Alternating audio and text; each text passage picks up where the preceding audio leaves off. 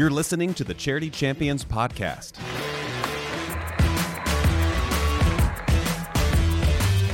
Each year, TFNB Your Bank for Life chooses 6 nonprofits from around Central Texas to recognize as Charity Champions. Tonight's Charity Champion is... Champions enjoy live on-field presentations at Baylor University home football and basketball games, online broadcast and print marketing exposure, and world-class leadership development through 360 Solutions, all at no cost to the nonprofit. In this podcast, we want to get to know our Charity Champions a little better. We're bringing those who help and those who have been helped into the studio to hear the stories behind the champions. On this episode, Nightlight Christian Adoptions. About 2% of women who are facing unplanned pregnancy place for adoption. Executive Director Erin Wheeler Cerrone talks to us about placing children in caring Christian homes. We talk about domestic, international, and embryo adoption, as well as how adoptive parents should talk to their kids. It's never a secret because for kiddos, things that are secretive are often seen as shameful, right? You're not ashamed that your child's adopted. It's part of his story. And now, let's get to know our champion. So welcome to the studio, Erin. If you could kind of start by just introducing yourself and tell us about your background a bit. Well, thank you for having me. I'm Erin Wheeler. I'm the Executive Director of Generations Adoptions, a division of Nightlight Christian Adoptions. And we are a local Christian nonprofit adoption agency. We started in 2004 here in Waco, and we were an independent private adoption agency from 2004 to the end of 2016.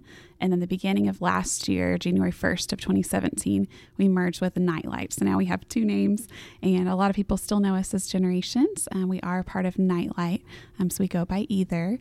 And we have historically had a domestic adoption program that most people are pretty familiar with a pregnant mom choosing to place her baby for adoption with a couple. We also have had international programs since I think about 2008. We have a number of international programs. And then Nightlight actually pioneered Snowflake's embryo adoption. And that program just celebrated 20 years, and over 500 babies have been born from frozen embryos. So that's a really exciting option for families as well. That's interesting. I hadn't even thought about that. You guys have been a charity champion since the beginning. Is That's that right? Yep, first year. I remember seeing you at all the training sessions way back, right. and you're still coming. And I still which come. is great. So tell us about yourself. What's your background? How did you get into this sort of work? Well, I came to Waco originally for Baylor, Sycamore Bears. I'm a big fan of my alma mater. Originally fell in love with Waco. My first job actually taught at Baylor at the Child Development Center. And so I always had a passion for children and families. So I worked with little tiny kids with 3 and 4-year-olds and with their parents. And then I also trained the Baylor students in how to be teachers, how to assess child development, what that looked like, how to talk to children in a developmentally appropriate way.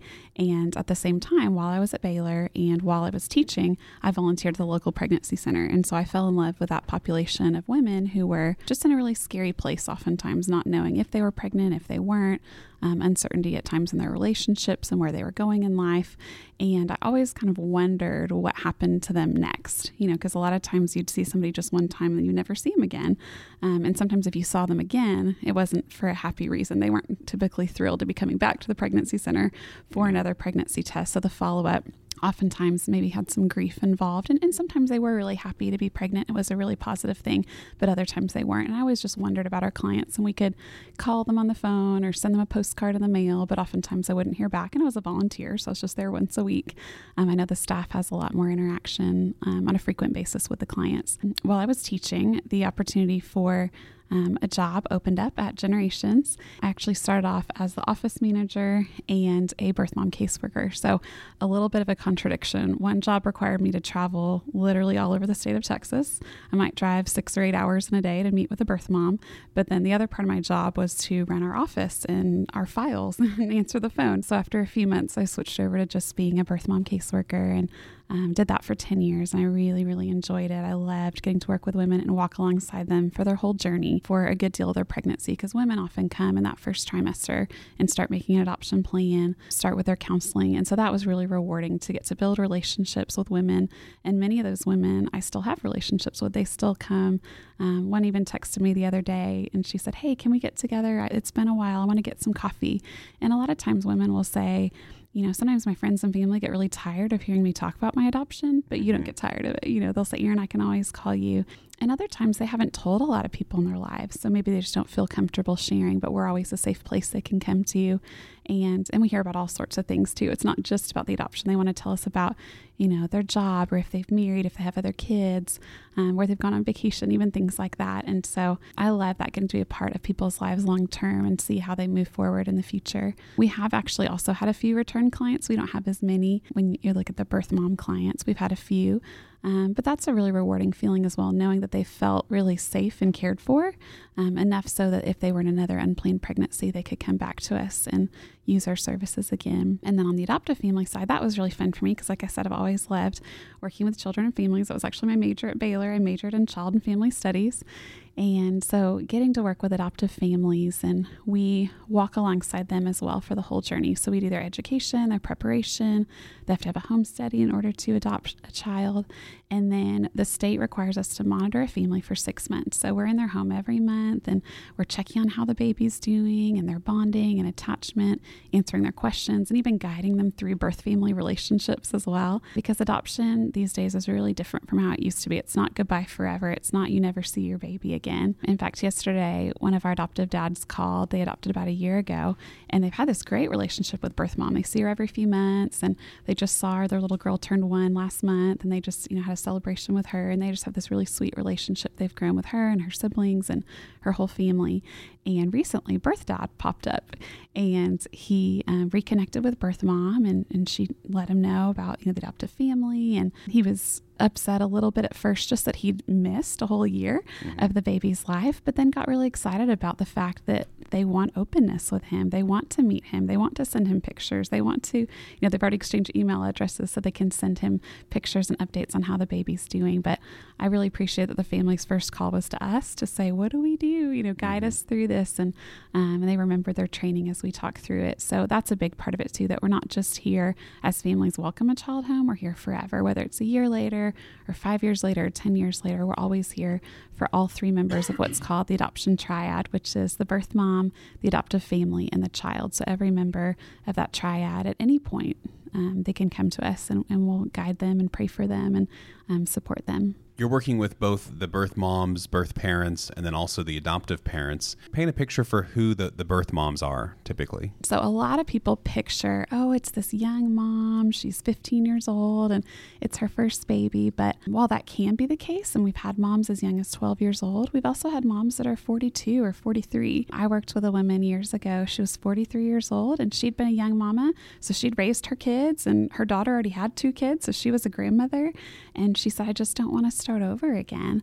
And so she actually purposely chose a family who'd been trying to have children for about a decade. She said, I want my child to have everything, that I would have given him if I was able to, but I can't start over, and I want to give that joy to a couple. And he's just, the light of their lives. They love him so much. And they actually became missionaries, and she's thrilled that he's had all these opportunities and been exposed to culture and languages. And she says that often I could never have given him those experiences. So oftentimes birth moms actually do have other kids. About 60% of moms, more than half, are parenting other children. Wow. Yeah, a lot of people are really surprised by that. But what we believe is that moms who are already parenting children, they know how hard it is. They know what it takes emotionally and financially and physically and space in their home and their resources. They know what they have to give. And sometimes if she has 3 or 4 or 5 other kiddos, she may realize that she doesn't have enough to give to that baby. And so that can be a reason for a mom to make an adoption plan. So oftentimes birth moms do have other kids.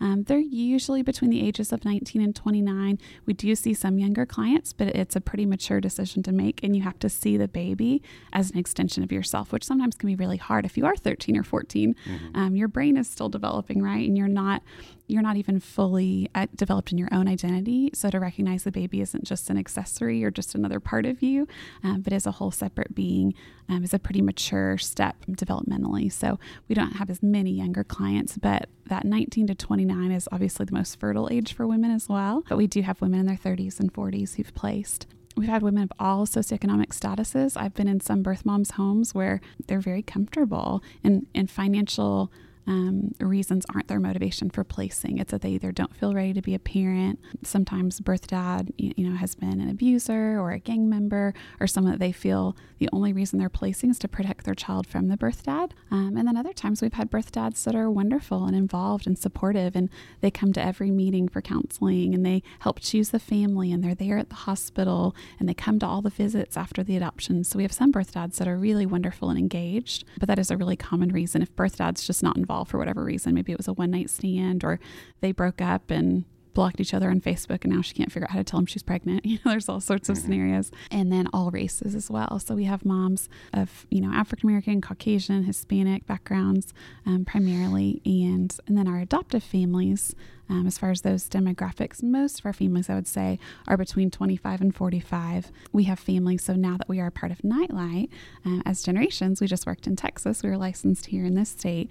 But one of the benefits of our merger is that a birth mom can choose a family that lives in Texas or any state, and any of our families can be chosen by a birth mom that's in another state. So that's really cool. And in fact, earlier this week, we had a family who was chosen by, last week actually, they were chosen by a birth mom in Missouri, and was pretty close to her due date. And so they were really excited and they set up a meeting and they planned to fly out there. And then birth mom ended up having the baby even before they could meet, or before their scheduled meeting. They did meet.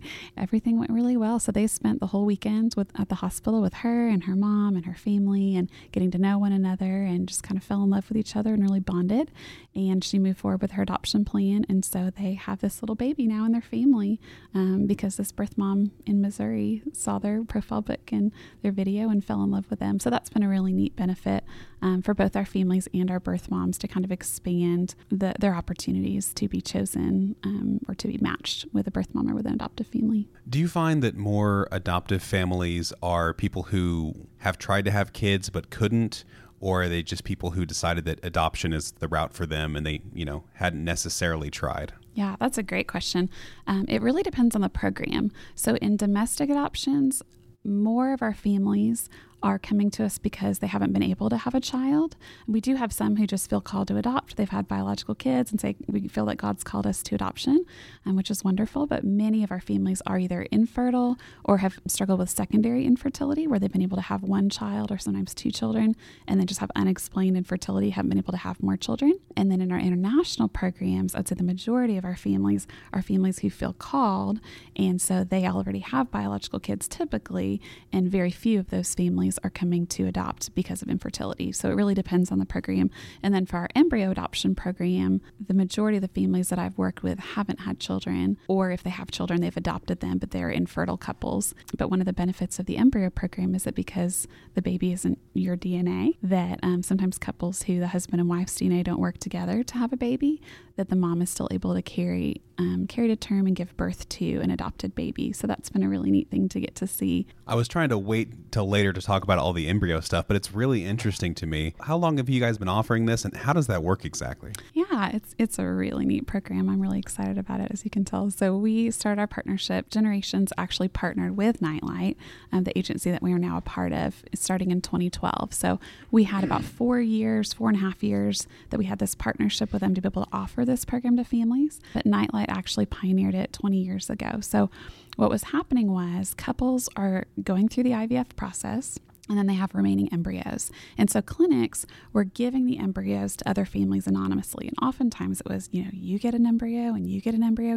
passing them out to different families anonymously. So if you think about that, if you take a step back and go, wait a minute, those are all full biological siblings. So let's say the original genetic family had, we'll say 3 kids, and then they had 3 remaining embryos. Now their full biological children are being raised by 2 or 3 other families, none of whom know each other. So, what if, here you are in Texas, what if you were in Austin? Let's say there's a big fertility clinic there, and, these families are in Austin when they all have their babies, and let's say they're still there 20 years later, and you find these kids all at college together. they don't know they're related because they were all anonymous donors, right? So it can cause some ethical dilemmas. And so what Nightlight realized was this is happening already, right? There's remaining embryos. There's couples who are wanting to have a family. And so let's put some parameters around it for the protection of everybody and for best practices. And so the best practices of adoption are to have a home study. So that what part of a home study is education. So how do you talk to your child about being adopted? It's not a secret. It's not shameful. It's just a normal part of their life. They just were adopted. And that's a part of their story. And embryo adoption is a really unique part of the story, right? A very different way than a lot of people come to be. And so we talk to them about how to talk to their child about being adopted. We talk about issues of race. We do have some couples who adopt transracially, which is really fascinating when you have, a Caucasian mom give birth to an African-American baby. And so there's a lot of different topics that we cover to really prepare a family as well. We talk about bonding and attachment because even though they're carrying this baby, the mom is pregnant and they're delivering the baby's not biologically related to them. And so we talk about that they may feel very bonded to the baby, or like an adoptive parent in an international or domestic situation, it may take some time to bond, and that's normal. So we prepare the family, and then we also do all the screening that you would imagine in a regular adoption. You'd think of kind of in a traditional domestic or international adoption where the family, has their fingerprints taken, the FBI background checks run, and all of that. So we still do all the checks. We go to the home. We make sure it's a safe place for a baby. We provide them with their education. So when the genetic parents who have these embryos are choosing an adoptive family, they know this family's had a home study. They've had their background checks done. They understand the process. And so they actually make a profile, the family that's wanting to adopt, they make a profile book, and it's shown to the genetic couple. So just like a birth mother who's pregnant would choose a family for her baby, the genetic parents are able to choose a family for their baby. So that's a really neat part of the process. And it's a mutual selection process. So the genetic family says, this is the adoptive family we want. And the adoptive family is able to review the genetic family's information, say, yes, this is a match we want. And then it moves forward from there. It's really interesting to me because you think of like your mother is who gave birth to you. And it may be someone who gave birth to you, but it may not be related to you at all. That's crazy. Yeah, not your biological mother. Yeah, I have a question about if you have, say, 2 or 3 sibling embryos. So how does that work in terms of gestation? All at the same time, separate times? Good question. So if you adopted, let's say you adopted a group of 4 embryos, the doctor would probably recommend 2 courses of action. Either you would transfer 2 at a time, so you do 2 separate transfers, or some doctors recommend 1 at a time. So every doctor in every scenario, it's a little bit different. You could get into a lot of specifics with the grade of the embryos and the quality and the adoptive mother, her age, and what her uterus looks like, right? So there's a lot of medical components to that.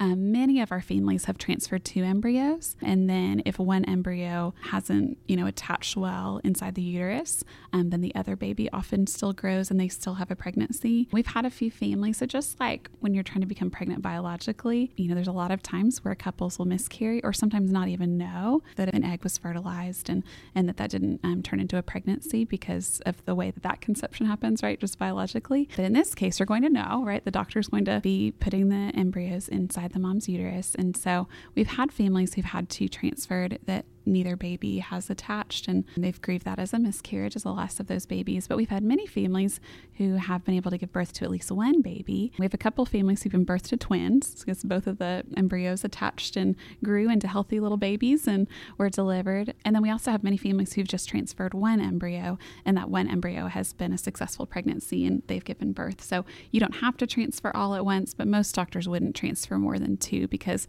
for every embryo you transfer, you can have a live baby, but also embryos can split. So just like in a biological pregnancy, a mom's embryo might split and she would have identical twins. Just looking at your face. My head is swimming because I have so many questions that I can't ask.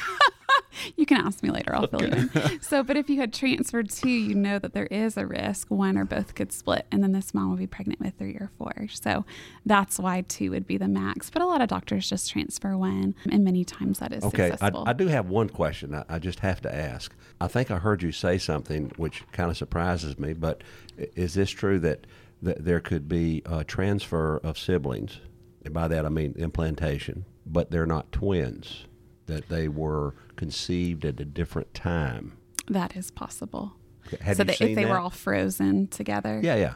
So That could be possible. Mm-hmm. Well, I know it's possible, but I'm thinking it's highly unlikely. But I guess So usually what they would do is, so if a couple's going through IVF, they would harvest all of the mom's eggs and fertilize them all at one time and freeze them. So it would be unusual for them to be created at different times. Right. But if you think about it, if God's put those eggs in a woman's body, when a woman, is young, she has all the eggs she's ever going to have, right? So those are all the children she could potentially have, and they're all fertilized and they're all frozen.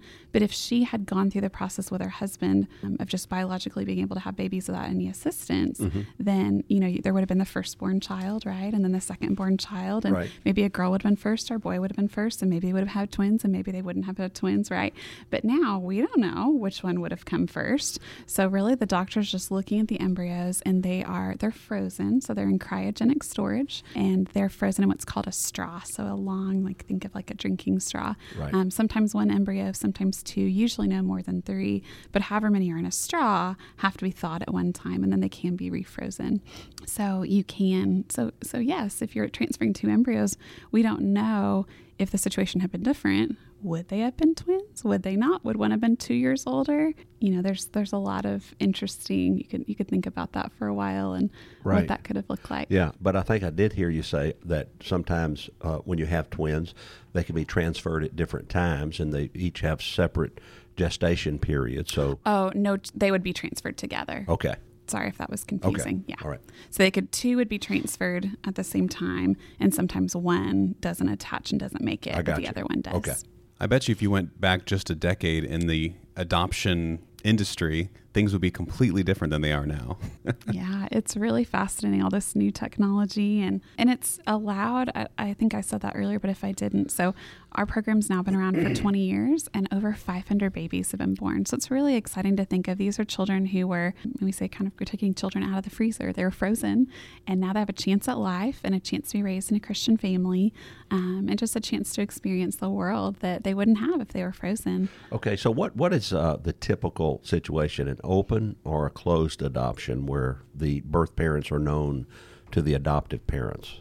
What's typical these days is open. So most birth parents want some level of openness. And so that could mean visiting once a year. It could mean pictures and updates. But most of our moms want some face-to-face contact where they get to see their child and just watch them grow up. Okay, so 50 years ago, the typical was closed. Right. Why the change? What happened? Yeah, good question. So a lot of research has been done over the years, and I think the most important research has been interviewing adoptees. So people who were adopted as infants, and as teenagers, how do they feel about their adoption? As adults, how do they feel about their adoption? What has that been like for them?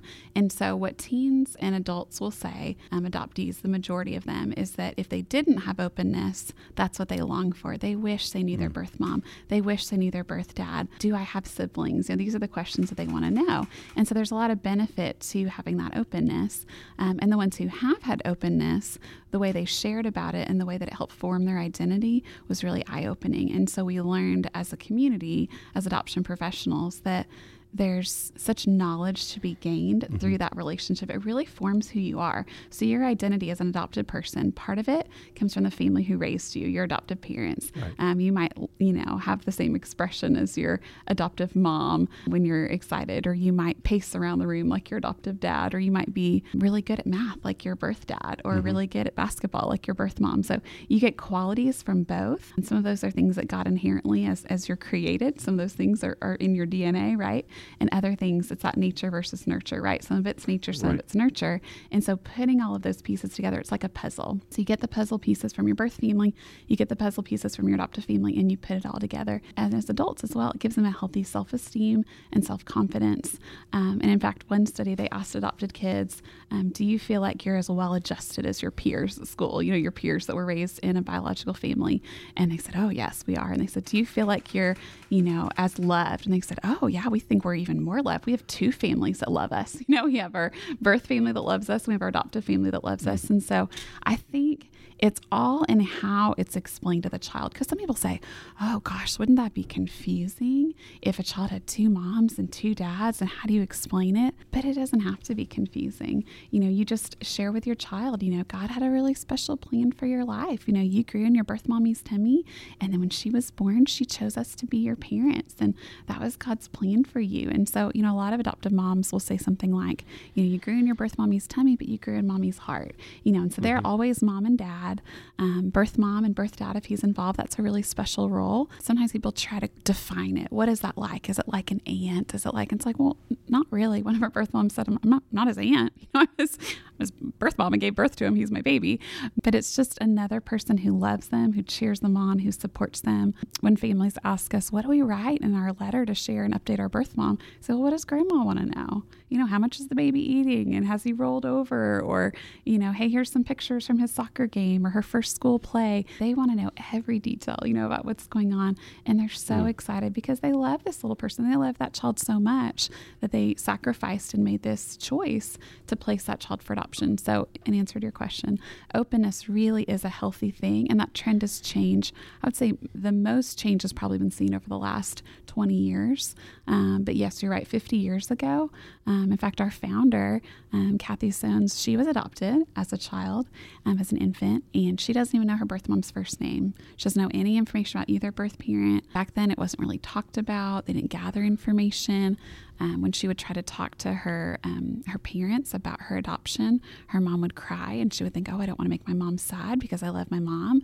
And so she, even though her mom never said, let's not talk about it, she didn't want to make her mom sad because she loved her, so she wouldn't ask questions. And then as an adult went, gosh, I wish my mom would have had some counseling in preparation to know how to talk to me about being an adopted kid. Wow. Okay. I'm thinking back now to the embryo. Is that an open adoption situation typically? Yes, that one can be open as well. Okay. And so would you say that most birth moms, they condition the adoption on an open adoption? So legally, there's not parameters around openness. Okay. So adoption laws are really clear. So when mom makes her adoption plan and she signs her relinquishment papers and she designates the parents as the adoptive parents, and they go to court and they finalize, they are the baby's parents forever, right? Right. So there's not any legal oversight of openness. So what we do with every one of our cases is we have our birth mom and adoptive family create an openness agreement of the heart. And that's something that the caseworker, that's part of our job. We facilitate that. So it's not that she has to come up with it on her own or the family has to come up with it on their own. Yeah. We ask her questions, and then we create this document that everybody signs and agrees to, and it's how often are they going to visit, and when is the family going to send pictures and updates. And it's definitely a two-way street. She can send a birthday card or a Christmas card or pictures of her other kiddos, and so it's not just the family sending information to birth mom, but it goes both ways. If the family, this doesn't happen very often, but let's say the family gets really busy and they forgot to send pictures, then the birth mom can call us and we'll call the family and say, hey, remember what you agreed to. And we do ask our families, don't commit to more than you think you can do. Don't say you're going to send the birth mom a picture of the baby every day. That's not realistic. Well, when I use the term open, I'm thinking about primarily the records at the courthouse. Oh, that's a good question. Okay, and so to me, if it's an open adoption, it's open to the public to see, and eventually the child would find out one day anyway. So the motivation there is we might as well address this head on because it'd be better to do it now than later.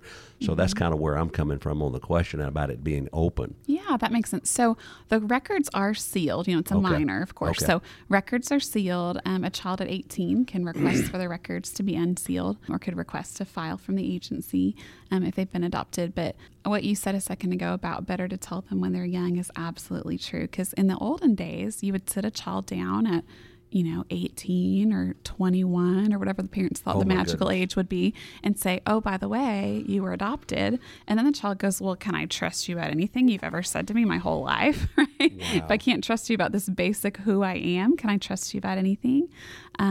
And sometimes people didn't even find out they were adopted till after their parents had passed away, and they were going through paperwork and they find their original birth certificate, and oh, Aunt Sally was really my mom, and so then they can't even ask questions. So it's really better for children to always know from the very beginning. Yeah, that well, they I were may be adopted. meandering here, but I have a question about... We can do that here. Okay, we can meander. I'm just thinking about someone who would consider both sides of the street in this, and I'm thinking about the adoptive parent now. And surely the question comes, and surely you have a pat answer. Let's hope so. Let's see. Okay. And that's where they say, okay, now how old do the child need to be? What's the circumstances when I sit down and I have that first talk? And what should that first talk look like? Maybe it should be less information now and then more information later. Okay. Yeah, that's a how great about that? question. Yeah. So what we tell every family at our trainings that we do for our families is we'll tell this kind of story or joke that, there's this adoptive family and they have their newborn infant at the hospital. And as they're leaving, they ask their social worker, when do we tell him he's adopted? And she says, on the way home.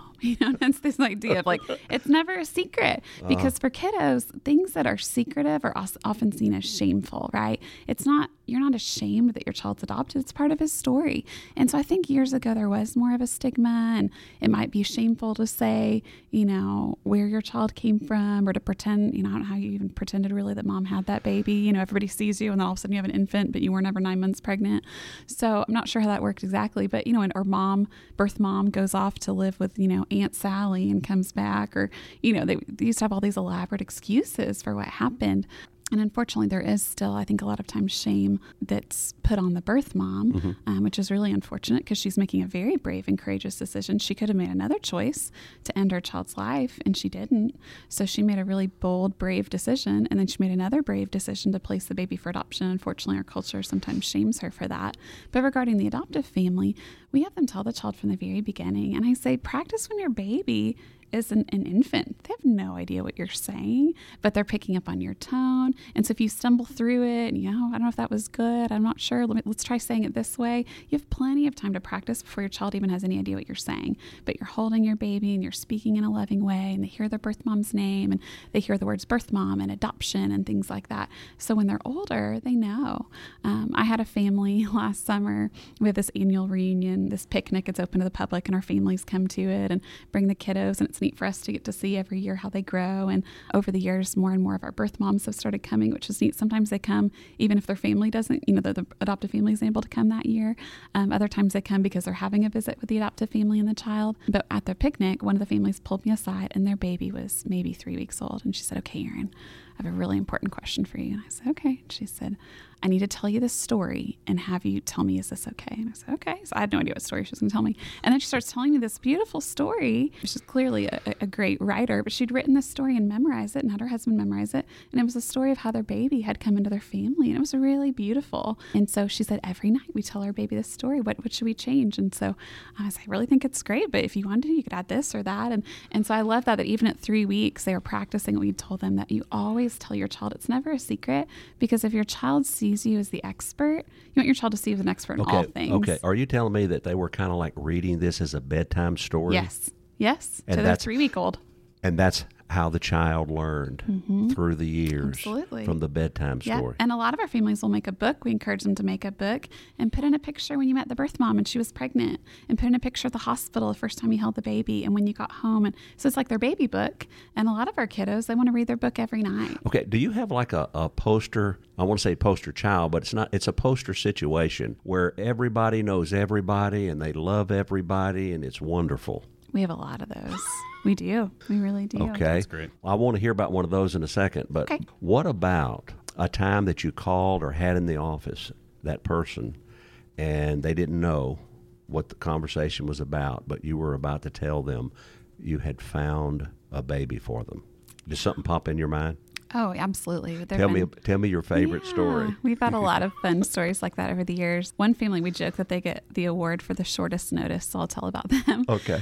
We had a birth mom who wanted, at the time, it's now become open, but she wanted a closed adoption. and are almost close. She still chose the family, but she didn't want to meet them or have any contact. So we respected her wishes. And she had come to us, when she'd had the baby. We hadn't known her very long. And so we did our counseling, we did the paperwork, and we weren't going to tell the family unless it moved forward because she wasn't wanting to meet them anyway. We wouldn't want to get their hopes up. And so after she signed her paperwork and baby was discharged, and, I was getting the baby in the car seat, and I called the family and said, hey, are you guys in town today? And what are you up to? And would you like a baby? Yeah, exactly. You free in about 4 hours, And so I tell them, well, there's this mom that has chosen you. Oh my gosh, we're so excited. And they couldn't believe it. And I said, and the baby's already been born. They're just exclaiming over, they can't believe it. And I said, and the baby and I will be at the office in about 4 hours. Can you meet me there? And they just were in such shock. They almost couldn't talk. So all they could think of was they went to Target and they bought this red car seat because they couldn't even remember, was it a boy? Was it a girl? They were just so excited. Red's good. They got, red's a good color, and got some diapers and wipes and met me at the office. And they just, the whole time just had this look of shock on their faces. They were so excited, but they love to tell that story. They say, I think, don't we get the award 4 hours notice? That's pretty short. I'm like, yes, that's still. Yeah. How long had they been on the list? They had been waiting for over a year, I believe, maybe a year and a half. Uh-huh. So they've been waiting for a little while. Okay. So it was a really sweet thing for them that it just happened just all of a sudden that they woke up that morning and didn't have a baby. By the time they went to bed that night, they had a baby in their home. And who do you know that has been on the list the longest? What's the longest time period? Yeah, our longest family waited almost 3.5 years. So a really long time. And our shortest family, I think we had a family that was chosen about a day, within less than a week for sure after they were approved and ready to adopt. Last year, we had a family that was chosen in 3 weeks. So sometimes it happens really fast. Our average wait is about a year. Uh-huh. So, and that's of course an average. Some families wait 3 years, some families wait 2 years. Many of our families wait a year or less, but it just depends on a lot of factors, what they're open to. Some families are less open to race and risk factors, and some families are more open. But ultimately, we believe that God's the one who puts families together. It's not us. Mm-hmm. And it's God's timing that's perfect for bringing that child and that birth mom and that family together. Okay, I had a question a while ago and I forgot it now. You were asking about the poster situation of a situation where all parties involved are excited and happy about it. Do you have one of those? Yeah, we have a lot of those. Let me think of a good example. Like when there's a birthday, all the sides, they come together and it's... Yeah, we do. So we have a family. They've actually adopted through us twice, and their older child, they have good relationships with both birth families, but their older child in particular, a little girl, and every year the mom was one of the moms, like I mentioned before, that she had a couple of kiddos she was parenting before she placed her baby for adoption. So this little girl has older siblings. So every year at the birthday party, birth mom comes, her kids come, and then actually birth dad, his mom comes, and his aunt comes. So he doesn't come, but his family comes. And so they all have grandma names, and the little girl knows who they are. And it's just like one big happy family that they all gather together for birthdays and milestone events, special events in the child's life. And she loves it. And they love on the little boy that's not related to them, and vice versa. When they get together with the little boy's birth family, they're really sweet with the little girl who's related to them. And so they've all just kind of adopted each other, really have become all one big family. Mm. I want to say this in a way that doesn't sound mean, but, everyone has family, and sometimes you're just stuck with who you're stuck with. Right. And that's the way family is. And I feel like adoption is more special because you can tell that adopted kid, I picked you, I chose you. I had options, and I wanted you, and you were the one that I love. Yeah. I mean, the birth mom chose them and the child, and it's just a neat, you're right. It's family is who you're born into a family, mm-hmm. but you also can choose a family. We choose who we marry, and that's part of our family, right? Right. And then when the birth mom chooses them, absolutely. Or if they're adopting internationally and they're matched with a referral for a waiting child or the embryos, like they're choosing to be in this process. They were choosing to grow their family and have another child. Okay. Do you ever place a child with a single parent? In some of our programs, yes. So in our domestic program, what our birth mothers tell us is that they want a family with a mom and a dad. And a lot of times they'll say, I could be a really great mom. And she could, but she said, I can't be a mom and a dad to my baby. So a lot of our birth moms have expressed that over the years, that they really want a two-parent family. Mm-hmm. Similarly, our embryo families will say that they really want a family. You can be a single woman in our embryo program, but you would wait a lot longer typically. But internationally, there are many countries that allow single women to adopt. Some Some countries don't, so it really depends on the program, but we have had singles who've adopted, but primarily our clients are adoptive couples, mom and dad. So are you partnering with like orphanages overseas, or how's that work? We do, yeah. So we sponsor a lot of orphanages and do a lot of orphan care, take mission trips every year. A number of our staff do, not everybody goes, but everyone has the opportunity to go if they would like to. But we have a number of our staff who work in our international programs and have really great relationships with the staff there. So a lot of baby homes, which are focused primarily with the younger babies and toddlers, and then orphanages with older kiddos. But we do a lot of work with training and education, equipping them with what they need, and also wanting to pour into communities, because children who are being adopted internationally, we understand that that should be the last course of action, right? Like the ideal would be for them to remain in their family of origin if possible. And if that's not possible, to remain in their community and to be fostered or adopted domestically in their own country. And then if that is not a possibility, then to be adopted internationally. Because for a child to leave their culture and their language and their people and everything they've ever known and move to a strange place with strange foods, strange people. And it's a shocking thing for a child, and they lose something there, something significant. So we do want to pour into communities and do work that we can there to care for orphans. And sometimes children in orphanages overseas, a lot of people don't know, but sometimes children are there because they have a family, but their family can't afford to care for them. So they're not actually available for adoption, but they need someone to support them because they don't have a way to have their medical care paid for or to be able to go to school or things like that. They need care, but their family can't provide it. So their family brought them to an orphanage. And so that's a different dynamic too. It's not that every child in an orphanage around the world is available for adoption. Okay, so what is the cost to the adoptive parents for an adoption? Yeah, so it ranges depending on the program. Every program has different fees, and we always want to be really clear because sometimes people can misunderstand that you're not paying for a baby, right? This is not child buying. That's a felony. We're not giving you a baby because you gave us money, but families pay fees for services that they receive. And so, any family out there that's adopting has to have a home study. So we provide a home study. They pay a fee for that. They have to have training. There's a fee for that. So matching services and things like that. Any service that we're providing, the family pays a fee for.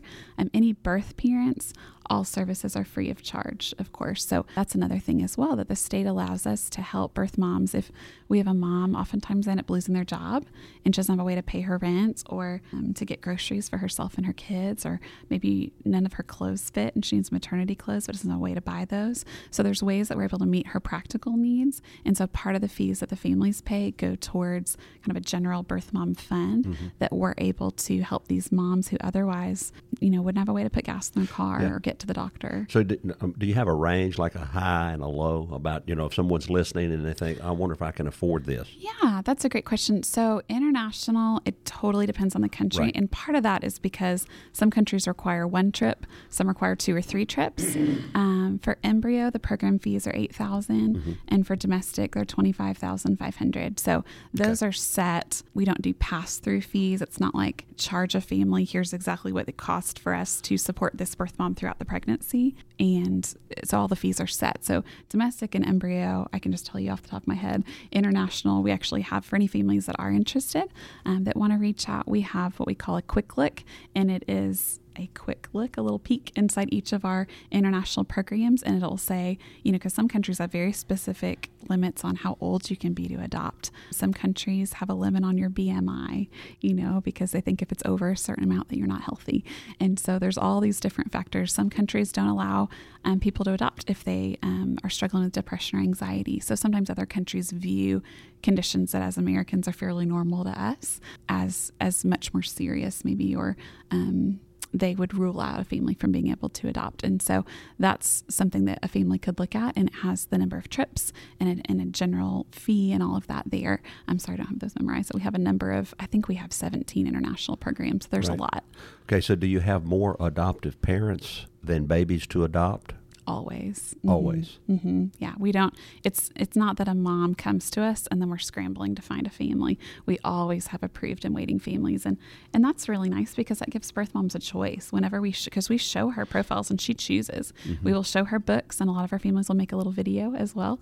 We have a wonderful website that's called adoptionbridge.org. It's this free website. And so if a mom is pregnant, she can actually go on there and she clicks on a little tab that says Dear Birth Mom, and she can look at the families and she can click on their page and there's a letter and pictures. She can click on a link and go read their book, like a digital copy of it. We have hard copies as well at the office. And then a lot of our families make a video. So it just gives her an idea of who they are and what they're like and why they're adopting and if they have other kids, and helps her to picture what her child's life would be like with them. Yeah, well, I usually have a question for the nonprofits that, have executive directors. They come and they do the interview, but I don't think I'm going to ask you. Okay. But the question is, why do you love what you do? And that seems like a stupid question. I hope it's clear that I love I know it is. That's why I didn't ask good. you. You can answer it if you want to, but I think I know the answer. Yeah, you probably do. But the reason that I was drawn to this job, I think I shared a little bit before initially, was getting to walk alongside these pregnant moms, because that was something I really had a heart for. I've always loved children and families, but it's just been really beautiful over the years to see. And whenever you say, oh, do you have a story about this or that? I think, yeah, I could probably tell you 10 stories, and I just love seeing God's faithfulness and his grace and his provision, and seeing our moms and how they move forward in life. A lot of times people think, oh, well, I see how it's good for the baby because they get a family to love and care for them. And I see how adoption's good for the adoptive family. But I don't see how it's good for birth mom. And I think that can be harder to see, but ultimately it really is, because she has peace in knowing that she gave her child life and that she gave her child a future, and oftentimes everything she would have wanted to give her baby. And I'm not even talking materially, but just that emotional two-parent home, meeting the baby's emotional needs and physical needs and all of that. So it's been really sweet to see these moms who have that sense of peace and they can move forward in life and feel really good about it.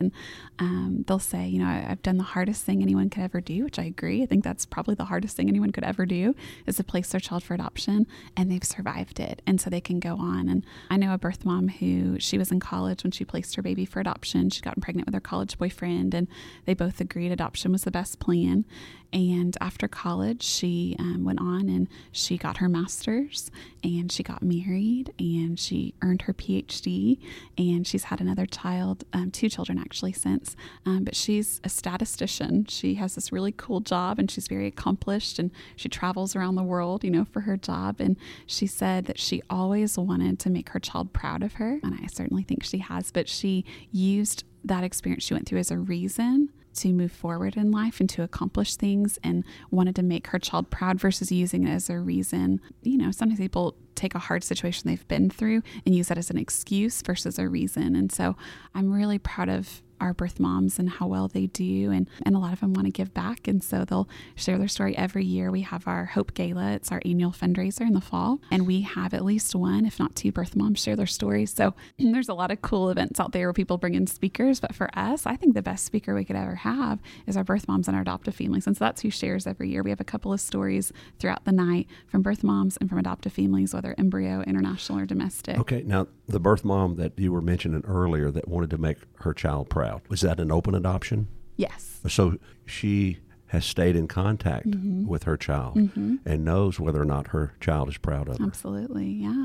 And one of the benefits of openness, too, that I don't think I mentioned earlier, is the child can ask questions. So even though they've always heard why they were adopted, they can also ask their birth mom, why did you place me for adoption? And what was going on in your life? And what was that like for you? And it just gives them a different level of understanding than they would have had. How can people help Great generations? Question. Yeah. So I would say that a couple of ways. One would be to pray for us. So I send out a prayer email every month. So if you want to be on that, just let me know. I'd be happy to add you to it. But we send out a prayer email, and it has practical needs in there. So if we have a training class coming up and you want to bake us a breakfast casserole for adoptive families, we'd love that. Or at Christmas time, we do an outreach to pregnancy centers, and we work with a lot of pregnancy centers around the state. And so we want to bring them homemade cookies. So there's a lot of different things like that. Sometimes practical needs, like we might be working with a mom who needs clothes for her child or diapers or pull-ups or wipes or things like that. So there's sometimes really practical needs that need to be met. So that's a big blessing. We do have families and individuals who are monthly donors. And so like I mentioned at the beginning, we are a nonprofit, and some people go, well, why do you need to raise money if families are paying fees? Well, we keep our fees as low as we possibly can, and we supplement with our fundraising. A lot of places, a domestic adoption might be $45,000 or $50,000, and ours it's $25,000. So we really try to keep fees as low as we possibly can in order to serve as many families as we can, as many birth moms as we can. And so we need to supplement that with funding. So we have families and individuals who support us every month, and then coming to events like Family Fun Day and celebrating with us. It's June 23rd this year on a Saturday, Crestview, at a local church here.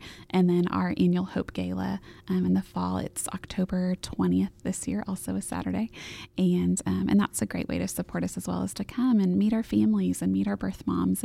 But I would say those are the big ways: prayer, support with practical items, and also giving to the ministry. Okay, so how much practical giving did you receive in 2017 total? As far as donations? Donations. I'm not talking about fees. I'm talking about private donations where you need that extra. I think we received about $40,000 in private donations last year. So if somebody wrote you a check for $40,000, that would cover your year. That would be amazing. We'd be very blessed if someone out there listening wants to bless us. I had to get that in because I know there's somebody out there that could write that check easily. Yeah. And we thank you, sir, whoever, or ma'am, or ma'am, whoever you are. Sir, madam, yes, we thank you for that. Yeah, absolutely. And we have businesses that support us, and as other nonprofits do. When we have our Hope Gala, or even for organizations if they wanted to underwrite our Family Fun Day, we provide food and the event's free. And then for our Hope Gala in the fall, for the community, you can buy a ticket to come, but we don't charge our adoptive families, and we certainly don't charge our birth moms that want to come. And so that's another way too. Maybe even if you're not able to come to the gala, you could buy a couple of tickets, and that's a way for a birth mom and her family to get to come to the gala. Okay. Well, I've asked more questions than I usually do. Randy usually carries the load, but hey, it's all good. So I hope he understands. Do you have any questions, Randy? It's a partnership here. I was just going to say, how can people best get in contact with you? Website, social media, stuff like that? Yeah, absolutely. We do have a social media, and then our general website is just info@nightlight.org. You're also welcome to email me, but you can go to the website, and we have all the states' information listed out, because we actually just opened an office in Florida, so now we're in 9 states.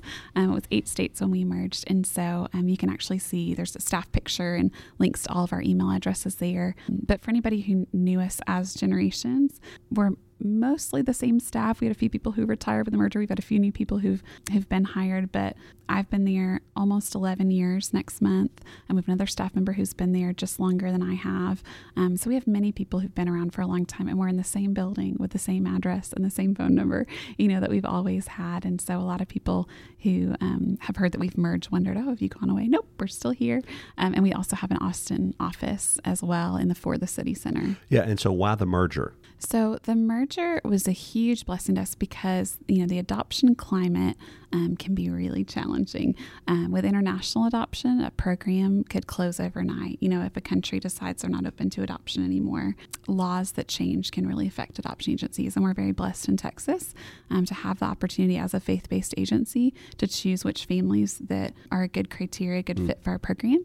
And if we have a family call and they're not a good fit for us, we're happy to provide them with referrals, just like any other agency. Sure. So we all kind of have our niche, right? And our niche is Christian homes for children. So that's a big blessing for us. One of the reasons that the merger was such a blessing for us is that it allowed our birth moms to have a lot more choices. So instead of, here are 12 or 15 or 20 families in the state of Texas that are already approved and ready to adopt, you have 50 families working with all the different offices of Nightlight. Like I mentioned, we're in 9 different states of 9 different offices. We can work with a family in any state. We can also work with a birth mom in any state. And so before the merger, in 2016 was our last year's generations. We had our lowest number of placements ever. I mean, we had been averaging somewhere between probably 13 and 16, 17 adoptions. Our highest year, we had 22 placements. This is all domestic program. And the year before the merger, we had 8 placements. And part of that is nationally, about 2% of women who are facing unplanned pregnancy place for adoption. So about 50% parent, about 48% choose to abort their babies, and that remaining 2% are the ones who place for adoption. And in Texas, that had been slightly lower. It was 1.9%. So we were a little under the national average. And then last year we noticed, 2016, we noticed, gosh, that was a really low year for us, and contacted other agencies, and they'd all had a similar experience. And some new research came out showing that actually it dropped from 1.9 to 0.9. So the numbers of women placing had dropped in half. And there's a lot of different reasons for that. It could be an uptick in abortions. There's a lot more children in foster care, which seems to be moms are parenting maybe when they aren't ready or able to, and then more children are being removed. So there's actually a great need for foster families. So part of the merger was providing more choices for birth moms, where they actually had a bigger selection of families to choose from, and then for our families to have the opportunity to be chosen by birth moms in other states. So like I said, the year before the merger, we had 8 domestic placements. Last year we had 19. So that was, for us, confirmation that this was where God had led us. And of those 19, we had 12 moms in Texas, so even more, thankfully, than the year before. 12 moms that we work with here locally, or somewhere in the state of Texas, who placed for adoption, and 11 of those chose Texas families. So, what Generations always done, a Texas family, Texas mom. One of those moms chose a California family, working with, that's where the main office of Nightlight is in California. And so she chose a California family. And then we had 7 out-of-state moms working with other Nightlight offices that chose one of our Generations Nightlight families. And 5 from Missouri, 1 from Colorado, and 1 from South Carolina. So that was really exciting to get to see that part of the process too for our families. So that was a really sweet just confirmation for us that we had really prayed a lot about what to do. A lot of agencies have closed in the last couple of years, and so we really prayed and sought after what God had for us, and we really felt like He still had more for us to do, and that He'd called us for a reason. He created this agency for a reason, that it was His, and so we wanted to follow His leading, and really felt like Nightlight, it is a Christian organization, Christian staff, and we were very like-minded in that way. And in fact, one of the other offices in Missouri, they used to be their own separate adoption agency, just like Generations was. And we had worked with them before and knew they were, Christian staff with high integrity, and they joined Nightlight the year before we did. And so that was a great confirmation too, to see, okay, this is just really a lot of Christian organizations that used to be smaller entities coming together to be able to serve God and serve families and serve birth moms and children. Mm-hmm. Well, thank you so much for coming on the podcast today. I hope everyone learned a lot about adoption. I know I did. Thank you so much for having me. Yes, thank you so much. Thanks for listening to the Charity Champions podcast. If you're listening on iTunes or Apple Podcasts, please take a moment and rate and review us. This helps our podcast reach more listeners. Have a charity you'd like to nominate for next season? Visit charitychampions.org/nominate. You can also find more information on this podcast and all Charity Champions at charitychampions.org. And of course, tell all your friends. We'll see you next time.